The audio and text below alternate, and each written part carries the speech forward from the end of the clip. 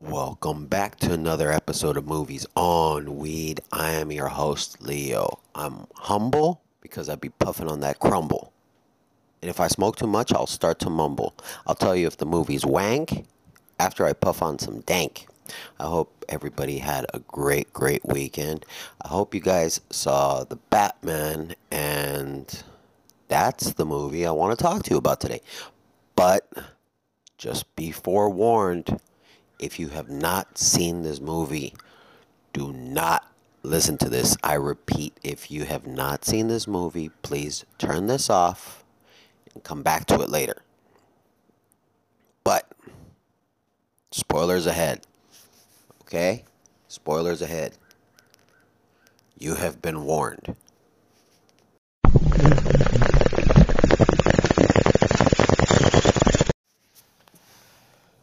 Okay, so today we're going to talk about Batman, or correction, The Batman, starring Robert Pattinson, Zoe Kravitz, Colin Farrell, John Turturro, and Paul Dano.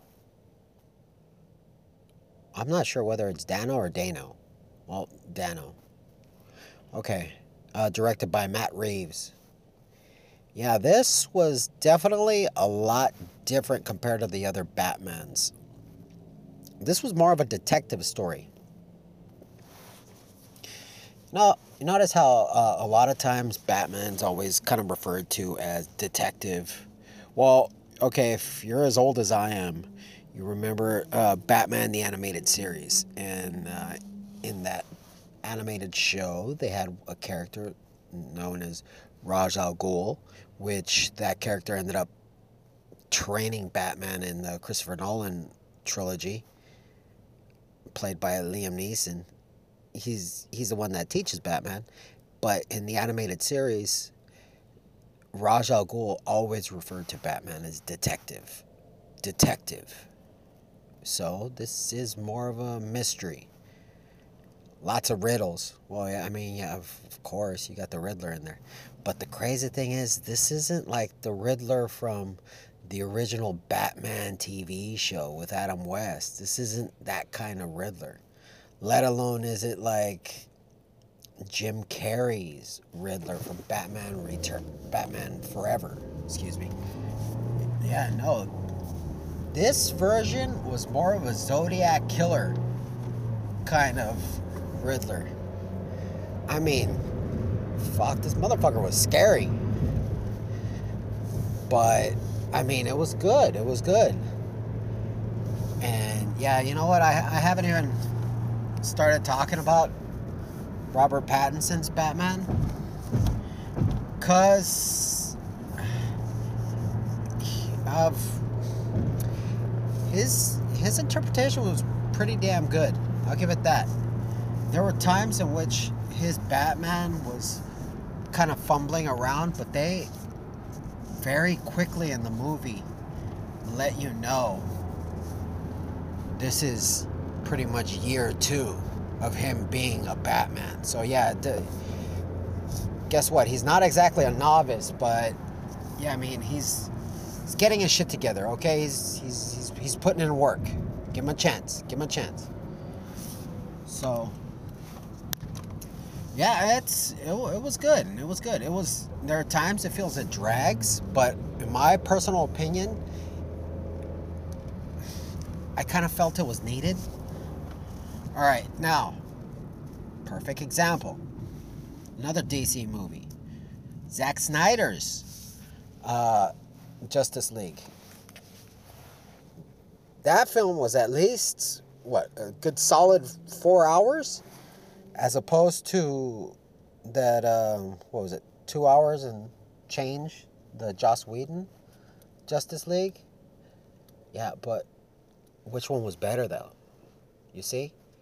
And, yeah, this one is 3 hours, but you know what? You leave the theater very content. Okay? There are times, yeah, you do feel it, but you know what? But by the time it's over, you're done. You're all like, okay, that was good. That was good.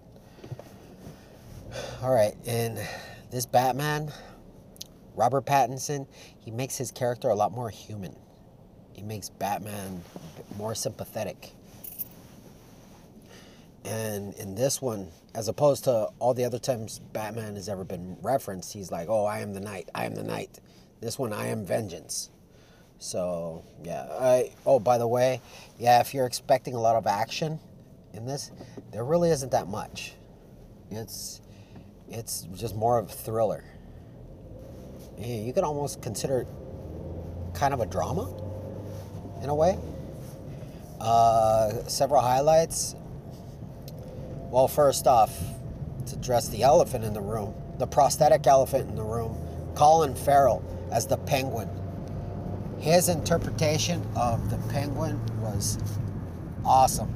It was ridiculously awesome. But the funny thing is, it's not like, going back, referencing the other Batmans, he's not like Burgess Meredith from the original TV show. He's not going to be a little tuxedo, or the Danny DeVito, tossed into the river, abandoned, living with penguins. No, not. They're just calling him Penguin just because he walks with a limp. But he pulled this character more out of like a Goodfellas or Casino. That kind. Very stereotypical Italian gangster. And it works. Hey, what are you doing over here? Yeah, that kind of guy. And the way Colin Farrell pulled it off, it was brilliant. It was brilliant. And you know what? I do like what they did with it, and I really am wishing them the best as far as what happens with, from what I've heard, HBO Max is going to create a series from that Penguin character, which will definitely be worth watching. And let's see, what else? John Turturro. Fuck, the Jesus from Big Lebowski. He plays Falcone. Or no, Maroni. Macaroni, something. Look, the point is he plays a sleazy mafia guy, and it works. It works. He's threatening. He's scary, and it's cool. He pulled it off. He really pulled it off. Zoe Kravitz as Catwoman. She did a pretty bang up job, and possibly even a little better than Anne Hathaway from Dark Knight Rises. Even better. It was more of a cross between that but it was a lot closer to the Catwoman from Batman Returns. So yes, very, very seductive, and it works. The chemistry Batman and her have works. Really works. Oh, excuse me. Oh, Paul Dano, whatever. Riddler. Like I said, once again, awesome. Like the Zodiac Killer, very. He almost reminds me. I almost want to say like Jeffrey Dahmer in a sense. It was really good. There are times. Okay, there are times in which, yeah, you're not gonna get a lot of action. You're gonna get a lot more talking. Unexpected. I mean, it's like I said, it's a mystery. It's a mystery. Murder mystery, lots of riddles, but it works. It really works. You know what? I'm not gonna lie to you. I don't know who's gonna really tell you this, but I'm not that gonna be in a big of a rush to watch it again.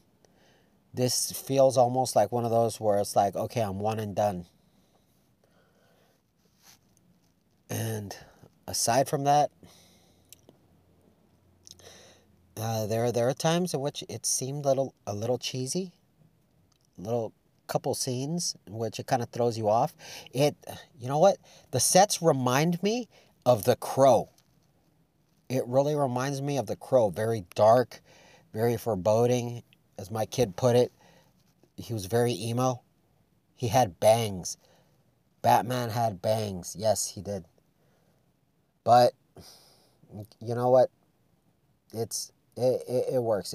I can almost picture it really if you were to put this in between the trilogy of Christopher Nolan's Batman. But anyways, yeah, you know what? If you haven't been to the theaters in a while, this might be a cool movie to watch in the theater. Otherwise, me personally, you know what? It's 3 hours long, and if you take a beer with you, or if you're stoned, yeah, you'll be cool. But yeah, you're gonna kind of start fidgeting after a while. But anyways, that's my interpretation.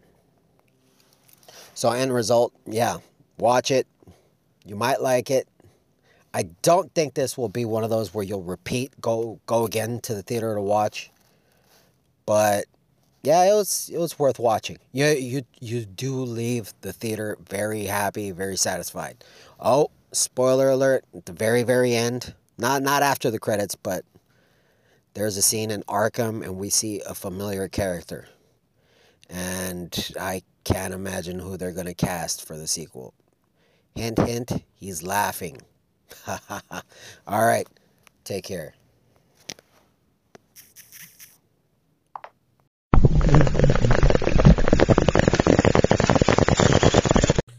So this is for the homie Leo, Movies on Weed. Follow his shit, subscribe to all his stuff. He has a really good podcast, and he's an overall awesome guy. But the movie I'm going to be talking shit about today is Titanic 2, man. Titanic 2 is a 2010 drama disaster film written and directed by Shan Van Dyke. He also stars in this fucking movie as well.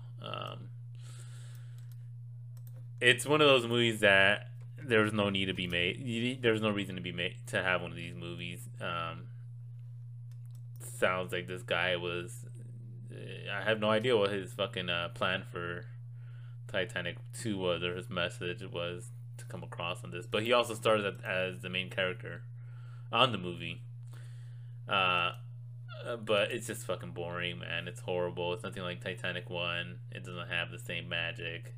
The ship ends up sinking again, and basically the whole plot is that they rebuilt the Titanic, but they called it the Titanic 2.